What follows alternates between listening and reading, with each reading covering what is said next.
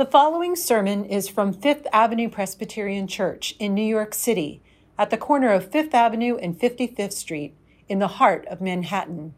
We welcome you to worship with our vibrant community of faith. Head to fapc.org and join our email list, and be sure to subscribe to FAPC in New York City, our YouTube channel. And now we invite you to breathe deep and lean into the beauty of worship with Fifth Avenue Presbyterian Church. Listen to the word of the Lord as it comes from Exodus 14, verses 19 through 31. The angel of God who was going before the Israelite army moved and went behind them, and the pillar of cloud moved in front of them and took its place behind them. It came between the army of Egypt and the army of Israel. And so the cloud was there with the darkness, and it lit up the night. One did not come near the other all night. Then Moses stretched out his hands over the sea, and the Lord drove the sea back by a strong east wind all night, and turned the sea into dry land, and the waters were divided.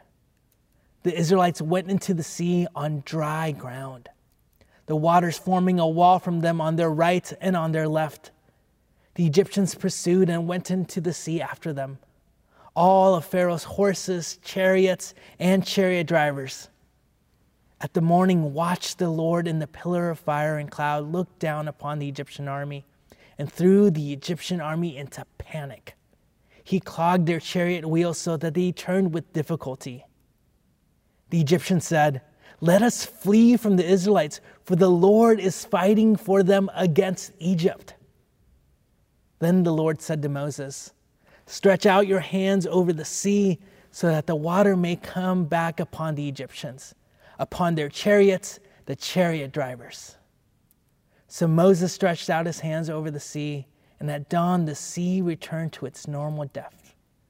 And the Egyptians fled before it. The Lord tossed the Egyptians into the sea. The waters returned and covered the chariots and the chariot drivers, the entire army of Pharaoh that had followed them into the sea. Not one of them remained. But the Israelites walked on dry ground through the sea, the waters forming a wall from them on their right and on their left. Thus the Lord saved Israel that day from the Egyptians, and Israel saw the Egyptians dead on the seashore. Israel saw the great work that the Lord did against the Egyptians, so the people feared the Lord and believed in the Lord and in his servant Moses. This is the word of God for you, the people of God. Thanks be to God. Prior to seminary, I was a youth pastor in California. At youth group, I would often lead them in contemporary worship songs on the guitar, while one of the youths helped me with the vocals. Now, these worship songs were so catchy with their power pop chords and easy to sing melodies. I didn't always agree with some of the theology of the songs, but they were so moving. One of the songs we loved to sing was a song called Our God. The song was all about how much greater God was above anything else. The chorus said this: "Our God is greater, our God is stronger, our God is higher than any other. Our God is healer, awesome in power, our God." And I'll say it again. It was such a catchy tune. And there is some theology in there that I agree with about the sovereignty of God. But man, it really felt like a "my God can beat up your God" kind of anthem. Now, the students loved the song, but I felt so conflicted about it because it really felt like it promoted an us versus them culture. Then one of my middle school students told me that the song actually reminded them of a VeggieTales song. Now, that VeggieTales song said, "God is bigger than the boogeyman. God is bigger than Godzilla and the monsters on TV." And I actually loved that comparison. I love the idea that God's sovereignty and love is bigger than the things we fear. And in that sense, I was able to sing the worship song, Our God, not as an anti-other religion song, but kind of like a protest song. Our God is greater than the injustices we see in the world. Our God is stronger than the powers that be. Our God is a healer. and a liberator. Our God is love. Let's jump back to the passage. The Israelites are now on the move, but the Egyptian army is now following them. The Israelites are terrified. The people who have been terrorizing them are now chasing them, and if they get caught, they can only imagine what is going to happen to them. Some of them even yell at Moses, "We told you not to rock the boat. You are going to get us killed. We were better off enslaved than dead." But Moses asked them to stand firm and to trust that God will deliver them. An angel moves in and brings in a cloud to separate the two armies. God commands Moses to stretch out his hands, and when he does, God sends a strong wind from the east that separates the waters. And the Israelites cross the sea on dry ground. Then Pharaoh's army, in full-on panic mode and confusion, they enter the sea. But now the waters do not stay separated, and the waters sweep them up. The chariots, the drivers, the army, all of them swept up by the waters. This epic scene is one for the movies. The oppressed are now free, and your oppressors are left behind deep in the waters. In this passage, we see God at work. God is the one who delivers the Israelites out of Egypt. God is their Savior and liberator.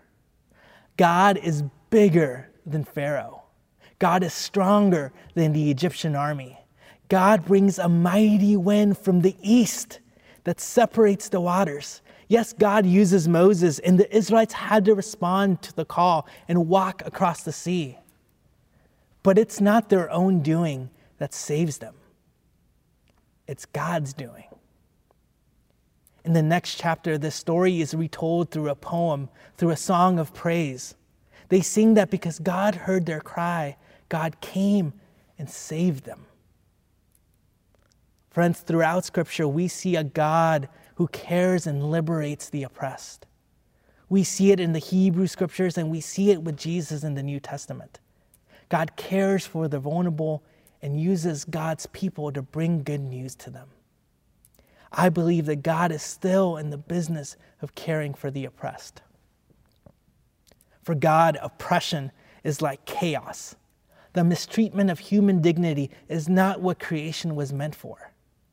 In this story, God separates the sea with a strong wind from the east, and the people walk on dry ground. Do you remember another scripture passage when we see God use wind and separate the waters to make dry ground? The same Hebrew words are found in Genesis 1.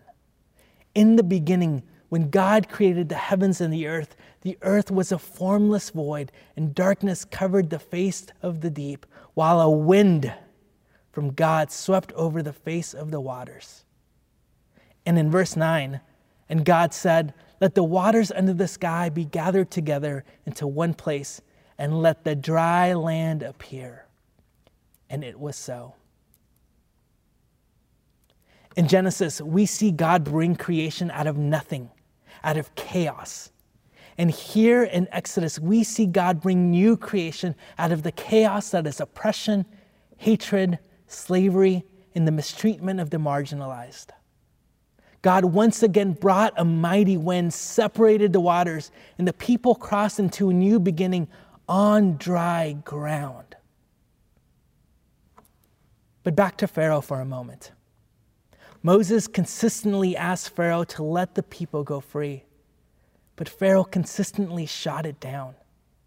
Pharaoh's fear of the other, Pharaoh's mistreatment of the Israelites, Pharaoh's brainwashing of his own people, telling them that their Israelite neighbor is the enemy, brings their chariots to the bottom of the sea. Pharaoh's mind frame and actions led people to death. Old Testament scholar Anathea Porter-Young says it like this: "It shows the end result of an economy built on forced labor, exploitation, and domination. In refusing to let God's people go, Pharaoh leads his own people to their grave. The gaze of God undoes his vision of mastery. The waters of new creation dismantle his chariots and drown the machinery of war and abduction. For God and for the Hebrew people, this was the beginning of a brand new start, a new story to bring forth, a new order after the chaos of oppression. In May of 1956, the Reverend Dr. Martin Luther King Jr. preached a sermon here in New York City on this same passage. His sermon was titled, "The Death of Evil Upon the Seashore." The sermon was done at a special service to commemorate the second anniversary of the Supreme Court's decision to desegregate schools in the Brown versus Board of Education case. Dr. King articulates that this story is a symbolism for evil. The story is not about the death of Pharaoh and his people, for no one can rejoice at the death or the defeat of a human person, he says. Yet for King, this chapter symbolizes the death of evil. It was the death of inhumane oppression and ungodly exploitation. He discusses the realities of the evil of his time, like the evil of poverty, hunger, and racism in the United States and abroad. After acknowledging and lamenting that evil, he says that he sees glimpses of hope, glimpses of a gradual, continual parting of the Red Sea. For Dr. King, the Supreme Court's decision to desegregate the schools was a glimpse of the death of evil. He says, "There were always those pharaohs with hardened hearts who, despite the cries of many a Moses, refused to let these people go.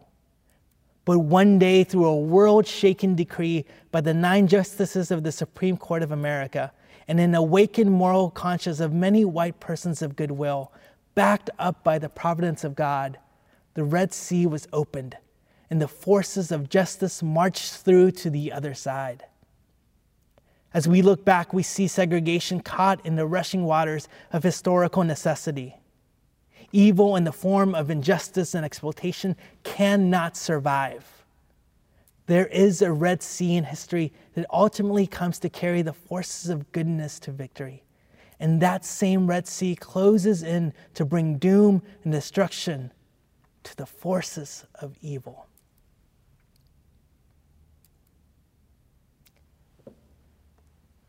What if we're living in a moment where the Red Sea is being parted, or gradually parted, as Dr. King describes?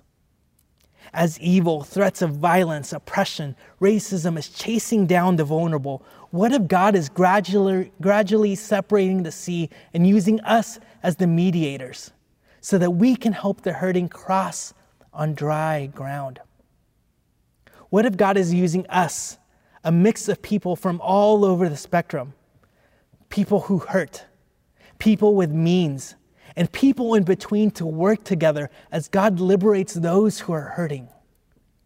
Like Dr. Porter Young says, the gaze of God undoes Pharaoh's vision of mastery. The waters of new creation dismantle his chariots and drown the machinery of war and abduction. I truly believe that God has this conspiracy to redeem all of creation, to continuously separate the waters and have people walk on dry ground. Are we listening when God wants to use us for this purpose? But here's the tougher question. What if at times we are the chasers? What if at times our hearts can be as hard as Pharaoh? What if at times, with the way we can hoard money, with the ways we fear others and mistreat our neighbors, we are chasing our siblings, and in a panic, we are heading towards the sea? That is a scary thought, that we can actually be part of the problem, which brings evil to the world. And I struggle with this. I know that at times I can be the one charging in chariots. I'm still fighting within myself awful thoughts of stereotypes and prejudice. And if I'm being really honest, I can be downright racist against other people. My pride sometimes tells me the lies that I am better than other people. And when my heart is hard like that, there is the possibility of people being hurt. Yet we have an opportunity to do something that Pharaoh never took advantage of. We have the opportunity to repent. We have the opportunity to let evil die before we get to the sea. We have the opportunity to pray to God, that God will change our hearts and to use us to turn us from chasers of evil to mediators of goodness and grace. Our God is bigger than evil. In Jonah's story, after the Ninevites let evil die, we are reminded that God is a gracious God who is merciful, slow to anger, and abounding in steadfast love, and ready to relent from punishing. Friends, it's so much easier to accuse other people of being Pharaoh. But let us be aware of the ways that we are tempted to be Pharaoh ourselves.